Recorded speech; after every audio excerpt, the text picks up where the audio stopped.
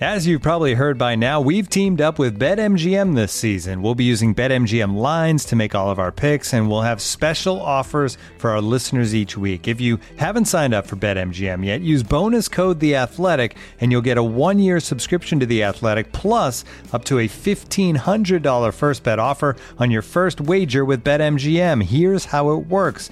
Download the BetMGM app and sign up using bonus code The Athletic. Make your first deposit of at least $10. Place your first bet on any game and claim your voucher for a 1-year subscription to The Athletic. See BetMGM.com for terms. U.S. promotional offers not available in D.C., Mississippi, New York, Nevada, Ontario, or Puerto Rico. Gambling problem? Call 1-800-GAMBLER. Available in the U.S. Call 877-8-HOPE-NY or text HOPE-NY 467-369 in New York. Call 1-800-NEXT-STEP in Arizona. 1-800-327-5050 in Massachusetts. 1-800-BETS-OFF in Iowa. 1-800-270-7117 for confidential help in Michigan. 1-800-981-0023 in Puerto Rico. First bet offer for new customers only in partnership with Kansas Crossing Casino and Hotel. Don't forget, if you haven't signed up for BetMGM yet, use bonus code The Athletic, and you'll get a 1-year subscription to The Athletic, plus up to a $1,500 first bet offer on your first wager.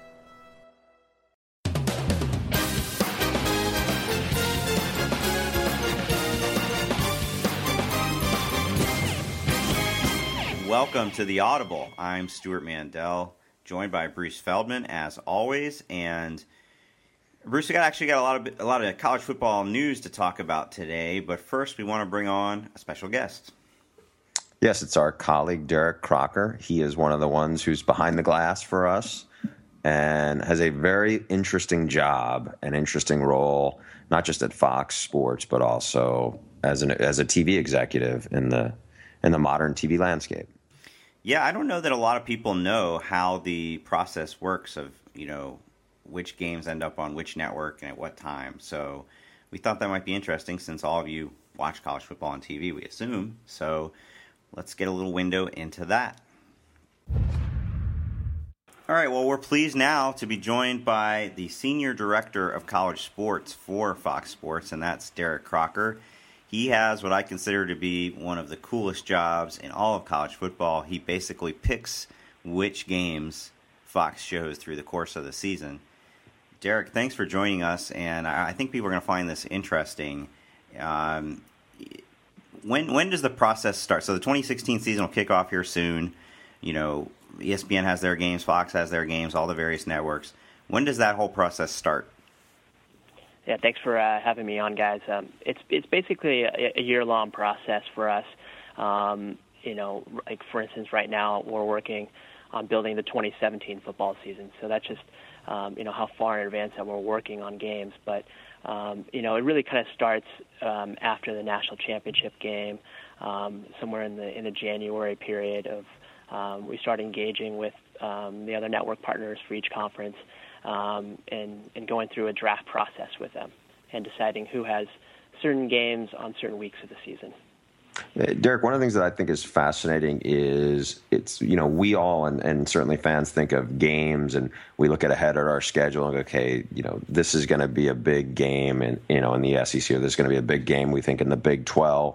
But from your perspective and how you guys really handle the process, it's really more about the weekend than the game itself, correct? That's definitely correct. Because basically you're trying to set yourself up for having the best game on a certain weekend. So that's kind of where the strategy piece comes involved, is that you're picking weeks or weekends, as part of the draft process. Yeah, let's just explain that to people a little bit. So, because you've used the word draft a couple times now. Is it really like, a bunch of guys getting together to do a fantasy football draft, you and ESPN? And, well, let's just take as an example the Pac-12. ESPN has a relationship with them, Fox has a relationship with them, and then, of course, they have the Pac-12 network. And the games could end up on any of those three. So this draft you're referring to, maybe take us through it. Yeah, I mean, it is similar to, I guess, if you think about playing fantasy football, the main difference, as one of my colleagues told me, it's instead of a $50 buy-in, it's millions of dollars is our buy-in. So instead of picking your players, we're selecting matchups. It is a big kind of overall draft process. So it's picks 1 through how many conference-controlled games, 60, 70 games potentially out there. And there's a very specific draft process. I can't go into the details of that, but, say that, Fox will have the number one overall selection, say, in the Pac-12, and then ESPN will have, the second selection, and then the Pac-12 network will have the number 3 selection, those kinds of things, and, in the Pac-12 draft. So that's just kind of a hypothetical example, but, those are the kind of the larger principles of the draft. And then what we do is, so whoever has the number 1 overall selection, they'll maybe select the number 1 pick in week 12 of the season, and that will be taken with the number 1 pick. So if, is it actually I don't know if you can get into this even, is it a conference call? Are you guys, how many people are, in each boardroom just kind of gathered around? How does, I keep thinking like these shots we have of like NFL draft, what that's like. Is that kind of far afield, or is it something really kind of a little like that? No, it's great. I mean, it's a combination of conference calls, in-person drafts. The guys from ESPN, they always love to come out in the springtime to LA, so they usually try to make an annual trip out to LA, and we sit down and talk about the year. But it's also not just one draft. It's probably like a series of drafts. It's never done in just one conference call or in one meeting. But yeah, it's kind of a fun process, though. And just like fantasy football, it seems like there's a little bit of gambling involved because, like you said, you pick weeks, not games. So let's use last year as an example. I know you can't go into all the specifics, but we can reasonably guess that Notre Dame-Stanford, which was on our air Thanksgiving weekend, was a game you had an eye on before the season. USC-UCLA is that same weekend. I'm trying to think of a couple others. But so a reasonable person could look at that week before the season and go, there could be a couple great games. But at the end of the day, Notre Dame-Stanford turned out to be a great game with national championship implications. But you're betting on that, and it could just as easily, right, be, by the time you get to it, 6-5 against 5-6. No, you're exactly right. We're betting on certain weeks. It's definitely part of the strategy where you look at certain weeks and you go, well, there's several good games on a weekend, but specifically the Notre Dame-Stanford last year, that was definitely one of our priority selections, and we were definitely looking at that weekend where there's a few really good games on the weekend.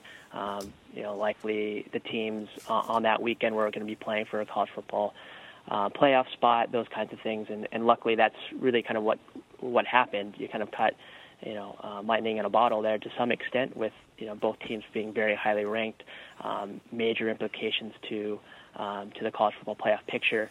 So those are the things that that you hope, you kind of cross your fingers that everything comes together. But sometimes, like you mentioned, it just blows up on you too. How much of the rules? I remember there was a couple of years ago. I think it was 2 years ago. ESPN ended up with I think it was the Alabama-Auburn game, just because of the number of times I think CBS had used it. Was almost like CBS got boxed in.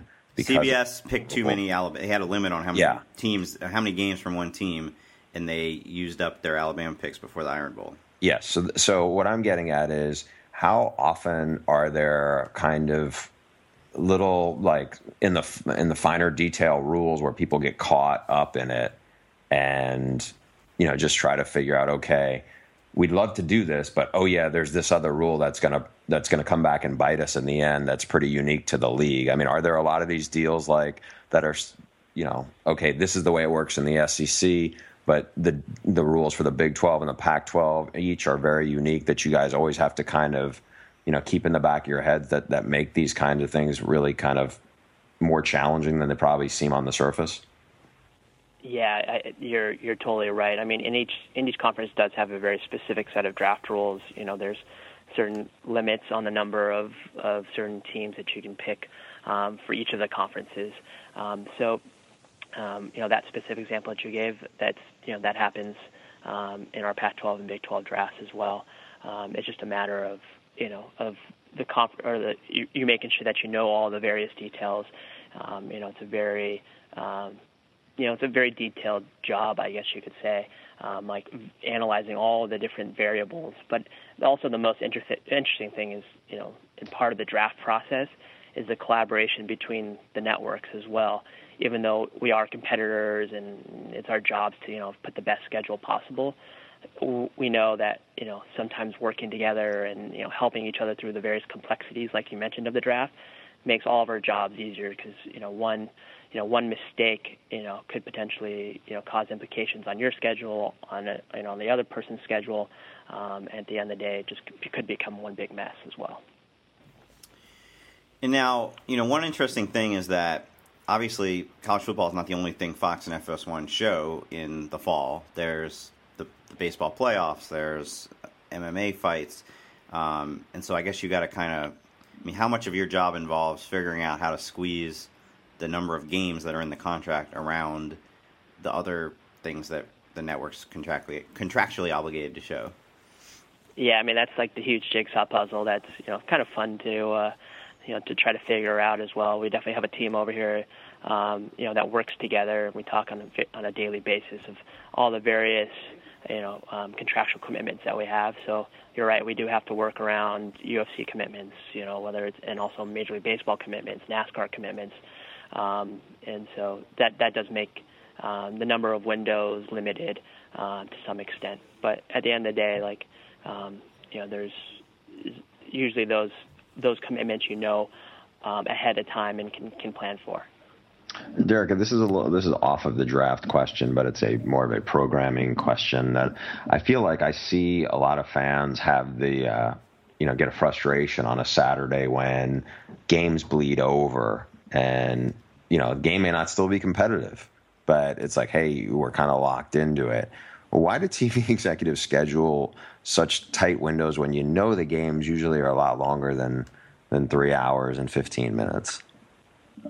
Yeah, we typically try to schedule 3.5-hour windows to try to accommodate, and even on the broadcast network, sometimes we try to put 4-hour windows just to even give us even more of a buffer, because you never know, games are going to overtime, games are going, or just running long, more teams that are passing the ball more, obviously those games are running longer. But we have very limited number of windows to be able to put games in. We have we have all these games to schedule, and these are the windows that you have set. So, it is part of a gamble to put games back to back, but we try to do our best to make sure we have contingency programming ready, an alternate network, an alternate feed somewhere to be able to start that game on time if the first game, say, is running long. Well, and one of the things that I didn't realize how frequently it happens until I started working there and was there on a Saturday. Early in the season, it seems like there's a weather delay at one of these games every weekend, maybe more than one sometimes. And, like you said, there's something else coming up afterward, and it's bleeding over into that. I wonder if you could describe what a Saturday is like for you when that happens. And in particular, there's a great example from, I wasn't yet at Fox, but there was a year when a Big 12 game, I don't remember which one, ended up on Fox News. Yeah. That's the nightmare scenario when you have weather delays, because you're kind of just going along with the weather. So we're constantly in that scenario. We're constantly monitoring games. We're getting feedback from the weather services. We're getting feedback from the people on site, from both the schools and the conferences. We're basically all on one conference call talking about the various scenarios that are happening. When's the game's coming back? Potentially on, what will we do with our program? Will we keep it on that channel? Will we move it to a different channel? Those kinds of things. So, each scenario is different, and we have these contingency plans in place. So, we have to call Fox News, or we have to call Fox Business, or or we have Fox Sports 2 or Fox Sports Go or the regional sports networks. They're all potentially options for us if a game is running long or we have those crazy weather scenarios. It happens every single year, probably once or twice a year. You hope it doesn't cause a catastrophe on your schedule, but at the end of the day, you can't really control Mother Nature.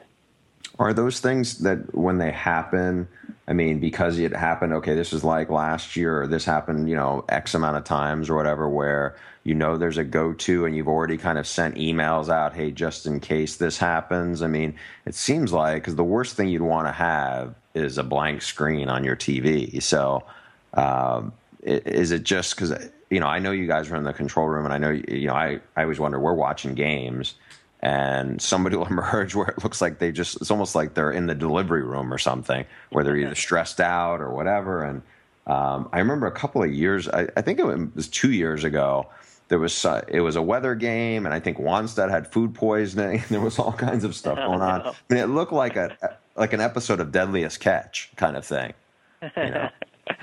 Yeah, that's the nightmare that you don't want to happen. So hopefully you do enough planning to be able to avert those disasters. But sometimes that happens. We're doing live television, and you're just dealing with some things you just can't control sometimes.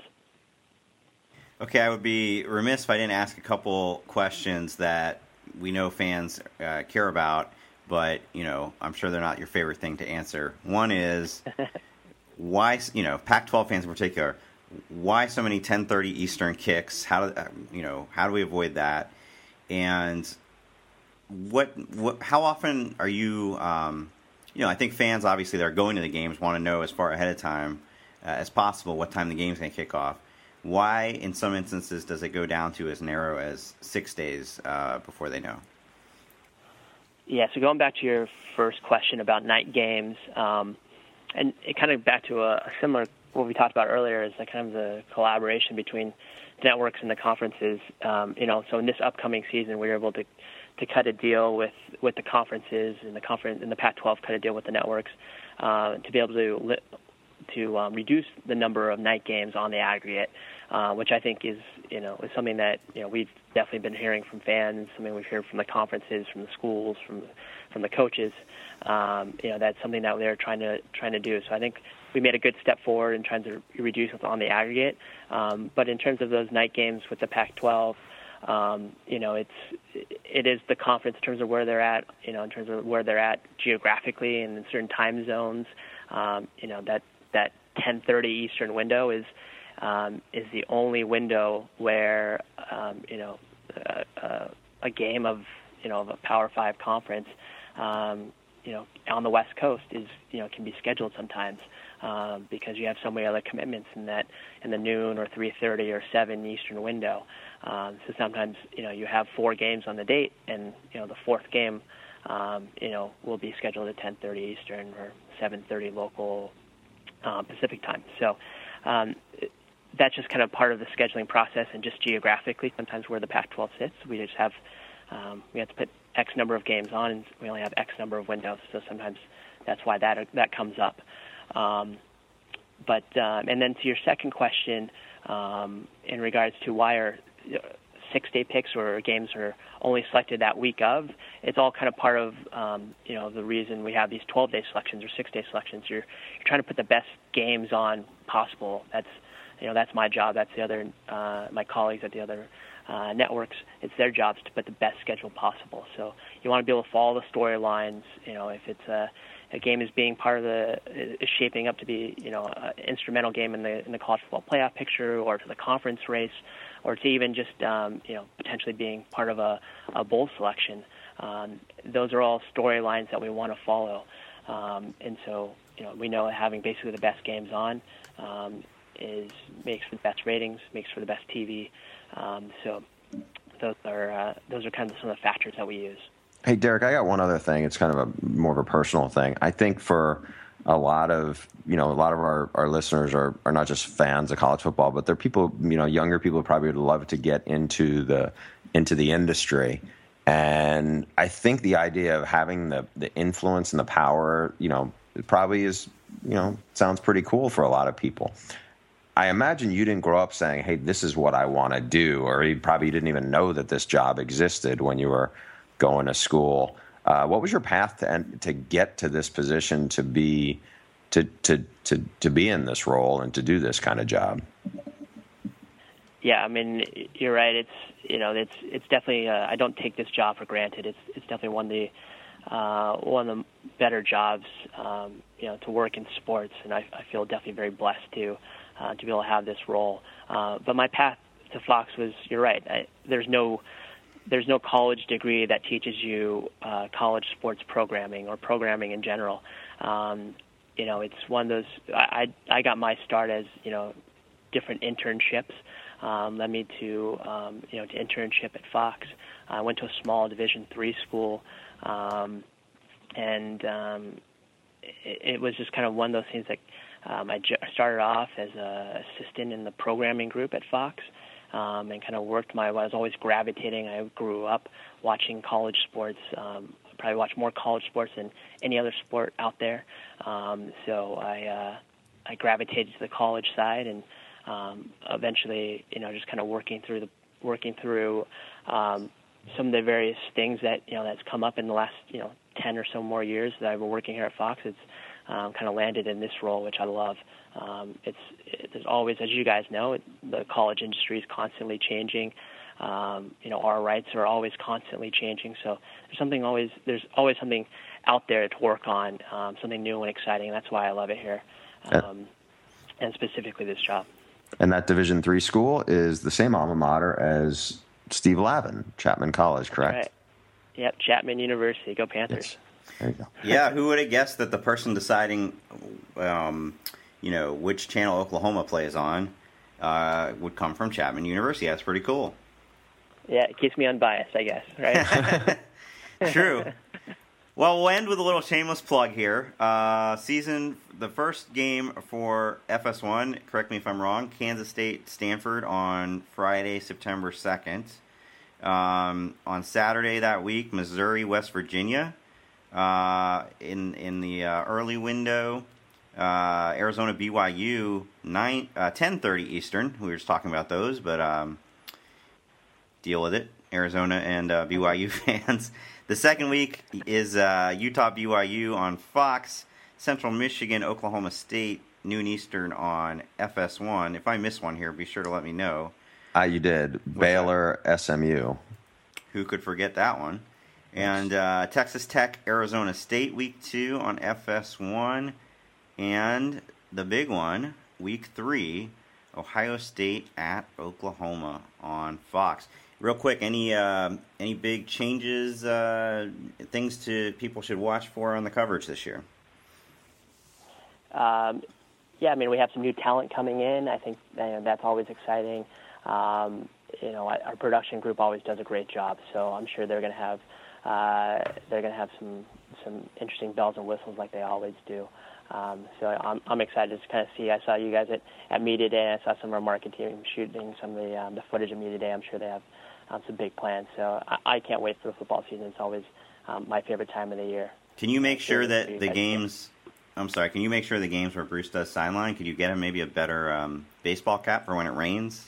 He took a lot of flack for that one last year. Can we make sure we upgrade that?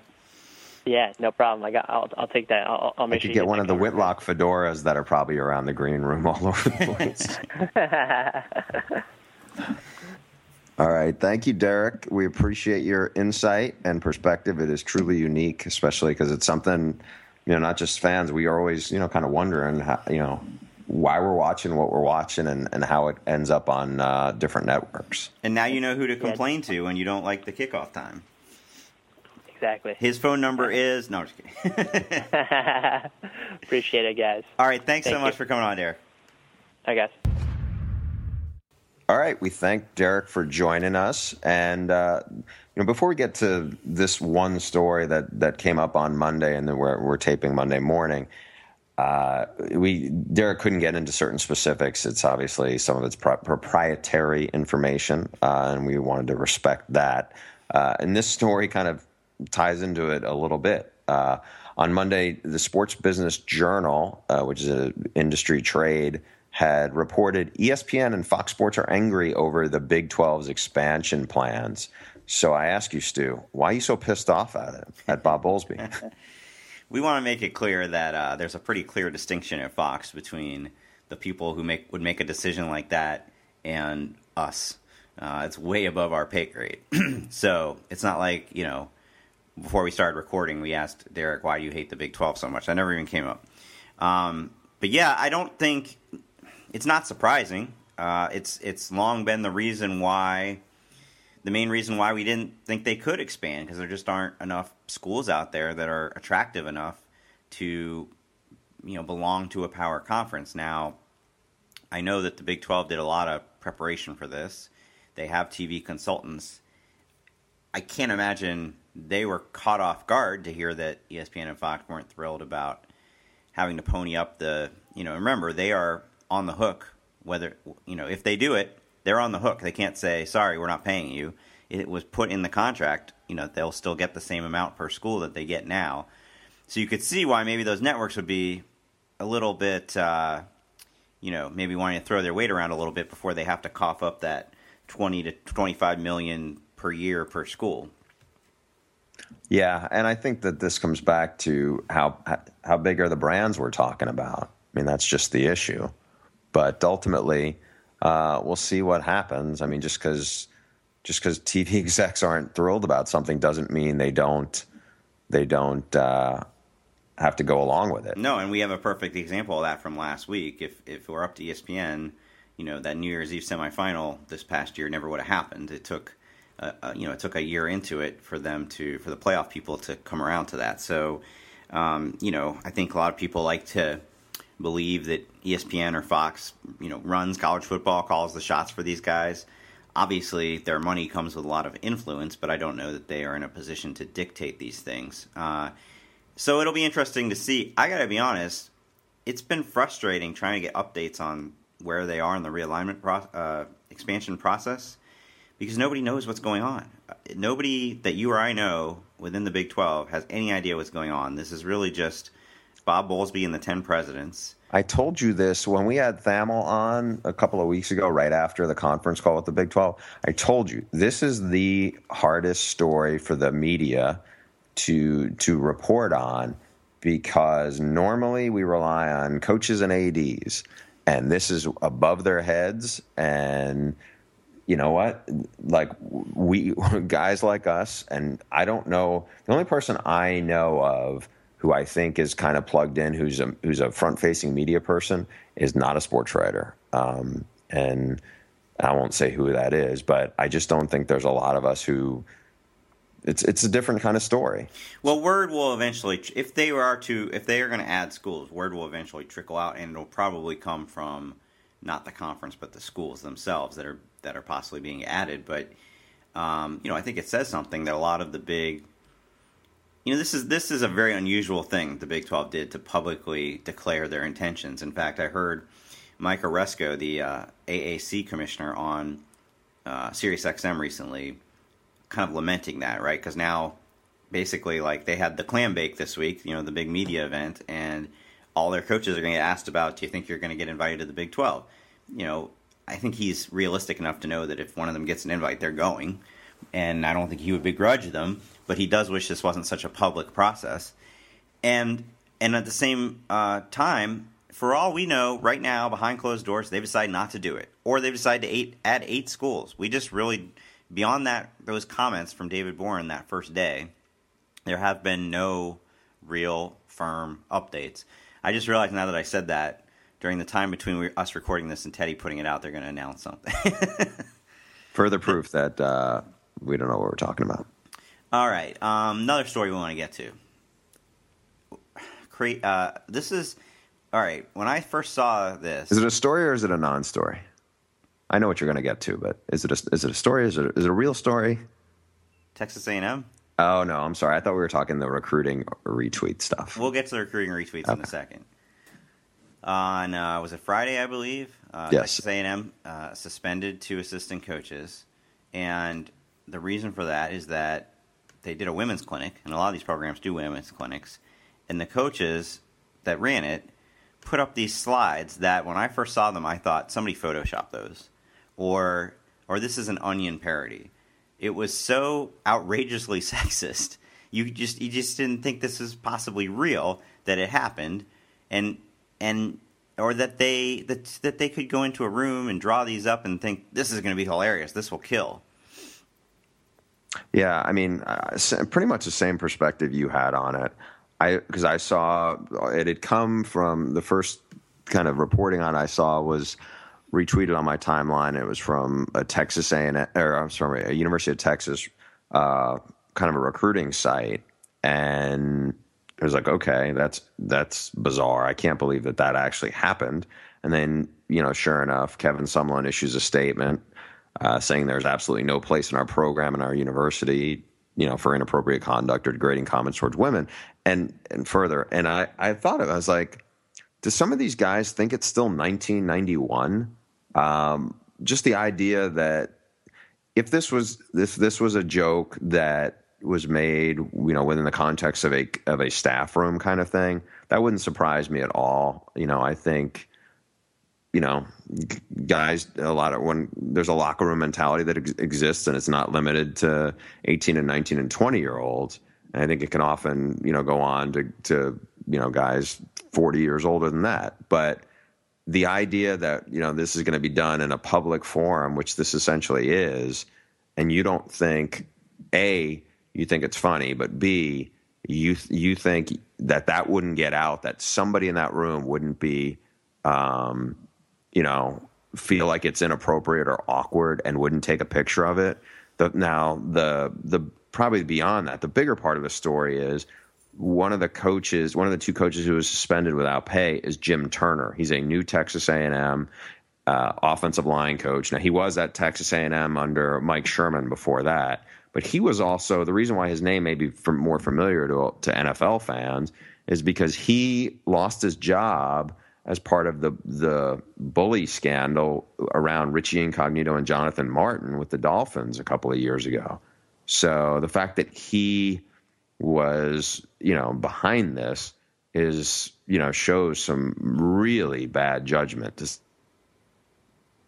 Football coaches, we've used this analogy many times. They live in a bubble sometimes. I mean, I don't want to generalize because some coaches are very worldly, but many wake up early, go into the office, close the blinds, watch film, go for a lift, go watch more film, and rinse and repeat. And there's just not a lot of connection with the outside world and maybe how society is changing. I just can't believe that would happen in 2016. Yeah, and I find it hard to believe that, after this example, that some other coach will do something. I'm not saying some other coach won't do something really knuckleheaded, decision, but I suspect there'll be another story kind of like this, within months from now. And what do you think? So these women's clinics go on around the country, and they are obviously they're very well intentioned, right? They are meant to basically give women, give these fans a window into what college football is like. But it's pretty insulting, though, to think that it seems like a bit of a relic. Like my wife is a big Dallas Cowboys fan. She grew up, as a huge Dallas Cowboy fan. Now, does she know the difference between inside zone and outside zone? No, I don't think she does. But I think there's a lot of guy fans who go to games and watch games who don't either. And quite honestly, there's a lot of stuff that we in the media, sitting in the press box, don't know the inner workings of. I mean, if they wanted to have some kind of chalk talk, where it's like you could say it's football 101, then you could have football 201. It doesn't have to be the graduate level stuff that like GAs know or anything like that. But I don't think it should be, delineated by, okay, this is for women and this is for men, because there's a lot of men who are big football fans who don't know that much about the game. And maybe they don't care about specifics. They just want to, watch their team play, and that's great and all. But some of these women's football clinics, they have a component of like, hey, let's show how a player gets dressed. I think I remember this when I was around Ole Miss, and this is, 10 years ago, where I think Ben Jarvis Green Ellis was like, it showed him putting on his pads. It's not like a strip show, but you're watching this guy who has like, this muscled up guy with a six pack, there's an element of like, kind of women elbowing each other as they watch this kind of thing. That's gross. I mean, I guess. Well, first of all, we should also mention. I believe this was a fundraiser. A lot of these events are fundraisers, but like you said, couldn't it be not specific to gender? Couldn't you just do a football 101 chalk talk that anybody can come to if they pay whatever the admission was? No question. I mean, and you know what? I don't know. Like, are we getting too outraged in this? I saw a story that was, I think it was in the Pittsburgh Post-Gazette. I think you told me you saw it too, where Shelley Meyer, Urban Meyer's wife, was quoted in it and talked about, maybe it's overly PC reaction to some of this stuff. I don't doubt there were women in that room that found it hilarious, but I would imagine the majority did not. And there was obviously the Texas A&M fan reaction on Twitter was immediate. You guys are making too much of this. It's a PC thing. Da, da, da, da. I guarantee you, if the same exact thing happened at a Texas football clinic, they would not have been saying that. So it was inappropriate. And let me ask you this. By the way, when I first heard that Jim Turner was in it, I didn't realize the Richie Incognito connection. I just thought of our SEC Media Days podcast a few weeks ago, where you were just raving about his impact as an offensive line coach and how much he's going to help this program. There have been some people pointing out, right, that there have now been 3 A&M assistants disciplined in this offseason for various things. We've heard the rumblings over the years that, I believe when we know about Johnny Manziel was allowed to pretty much run rampant there, and we know that I'm getting my A&M transfer quarterback. Kyle Allen. Kyle Allen's at Houston, Dodd. Right? Yeah. Told Dennis Dodd one of the reasons he left was that the culture was just too loosey-goosey.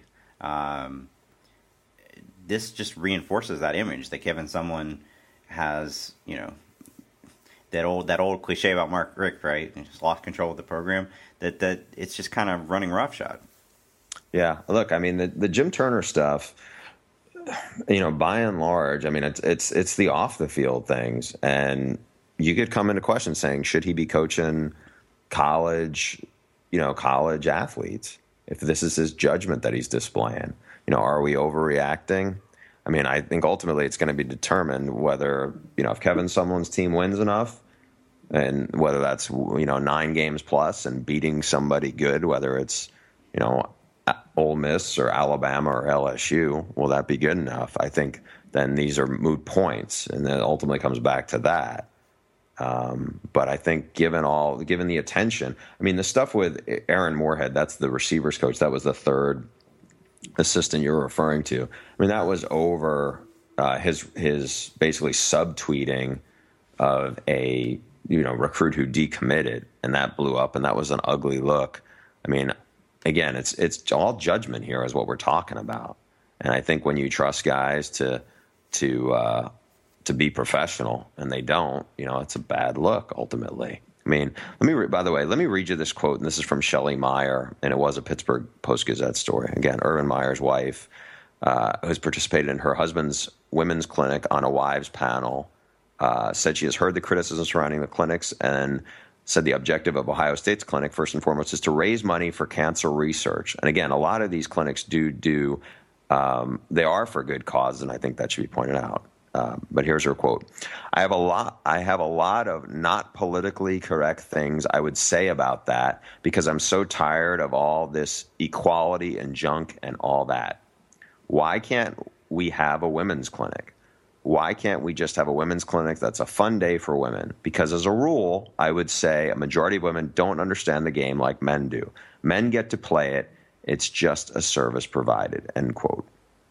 Shelley's never been afraid to speak her mind about certain things. We'll put it that way.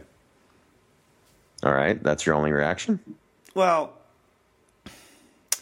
on the one hand, my reaction would be exactly what you said before. I think that's an unfair characterization. I think there's lots of women who know just as much, if not more, about football than men. We work with some of those women, it should be noted. There are lots of women covering college football in the media who certainly know as much, if not more, than we do. And I don't think Shelley Meyer is disputing what you said or what I just said either, though. Well, and I think that Shelley Meyer spends a lot more time around that culture than we do. You know, I'm sure she obviously she knows the coaching culture, but I also think that part of being the head coach's wife at a major university like that, right, is a lot of schmoozing.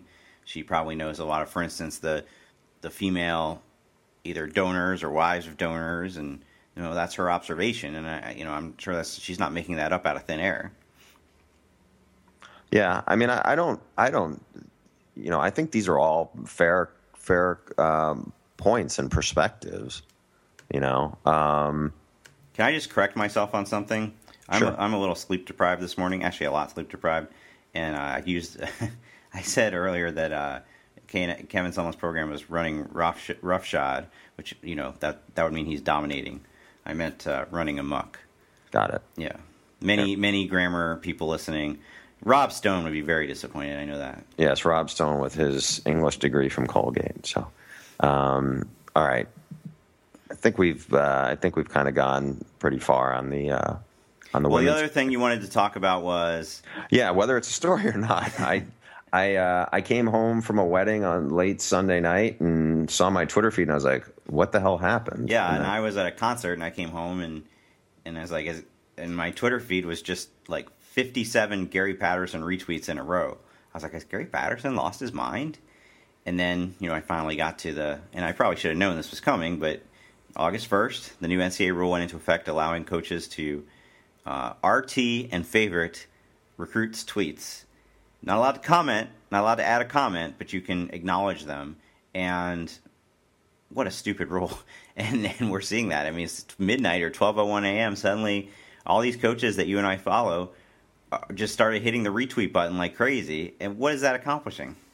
Well, as one coach who called me, a head coach called me Monday morning and said, please tell me kids really aren't going to commit because of this, to pick a school because of this. And I think there's an element that will, or because it's all about, who loves me and who's respecting me in this. And I think there's an element of human nature, and I'm going to take the 18 and 17 and 16-year-old parts out of this, and I'm going to say it to you. Be honest. If one of your friends and colleagues in the media retweets your column as opposed to maybe somebody else who wrote a similar themed column, don't you feel a little bit of a positive vibe for that person? Of course you do, Stu. Of course you do. I mean, do I feel a positive vibe? Yes, but I don't know that analogy works. It's not like I'm choosing which of these friends I'm going to spend the next 4 years with based on that. Okay, let me give you a different side of it. Let's say that you posted some personal pictures of your kid, and somebody clicked liked on it on Facebook, and one of your friends who usually likes other people's kids doesn't click like on yours. You don't take notice of that? I really don't, but I know a lot of people do. I know that the Instagram culture is basically, for a lot of younger people, it's validation. Yeah, you send something out there and then you immediately check to see who did or didn't like it. But don't say it's for a lot of young people, Stu, because I'm older than you, and I am petty enough, and probably, but I'm honest about it. I do notice some of this stuff. Maybe this is the Libra in me or whatever, but.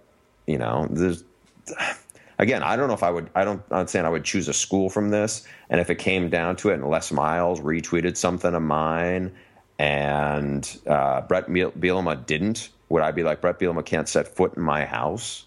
If he was coming to visit me because of that. I hope it wouldn't come to that, because you're talking about opportunity and decisions. But again, I think there is a part of this that is just human nature, and it's there's a little bit of there's a little warm and fuzzy feeling when people give you the thumbs up like that. Yeah, so I don't dispute that. I'll acknowledge that. But these kids send send a gazillion tweets a day. Are they really going to keep track of which ones?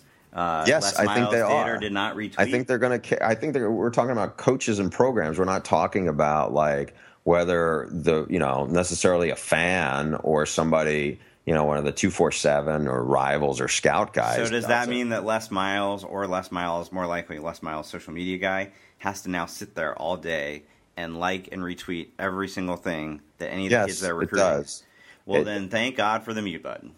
It does. And I know this, that, coaches make a point of letting a kid know that they were the first person they call at 12:01 or the first person they visit on, an open period, because it means something to certain kids. It's why, it was why Ogeron wanted to be the first person to offer a kid, because it was like, because I wanted to be the first person to step out there and, tell a kid I believed in him. Ultimately, somebody pointed out, I think John Solomon from CBS pointed out, and I think it's a good point, that the NCAA now has a policy on liking and retweeting, but they don't have a way to enforce their own concussion policy. So I think this is a bit of misplaced priorities. I mean, at the end of the day, it's harmless, right? Retweet away. I'm of the opinion they should deregulate all of it and don't worry about whether you're texting at the right time or any of that stuff. It's just so stupid and petty.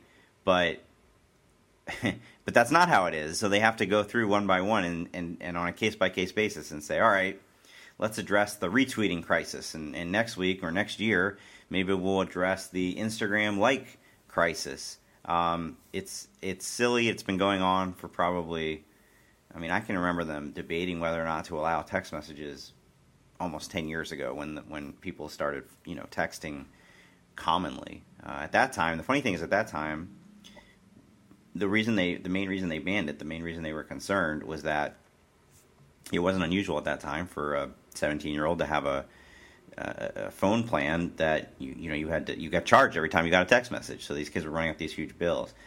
I may be naive. I will admit I'm not a frequent shopper of self-service, but I don't think most people pay per text anymore. Yeah, and look, I think the John Solomon tweet is a fair point about the concussion protocol and about certain things like that, which, are more significant. But this is the NCAA culture that's kind of gets bogged down in the minutia so much. Right. So, as I said, I don't know if this is a story. I feel like it's a non-story, and I feel like really the only people who would really be griping about it will be college football or media, because we're the ones who follow multiple head coaches. Like, I'm not sure if I'm an Alabama fan, why I need to follow Mark D'Antonio or Gary Patterson.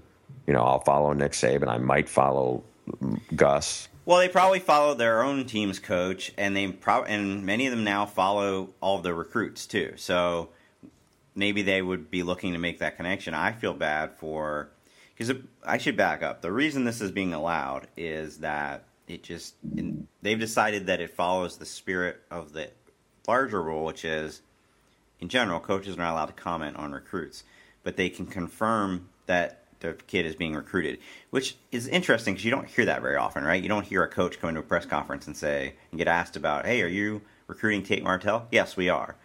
They tend to not even want to go in that direction. But theoretically, you can confirm that you're recruiting somebody, and so retweeting one of his tweets is confirmation that you're recruiting him.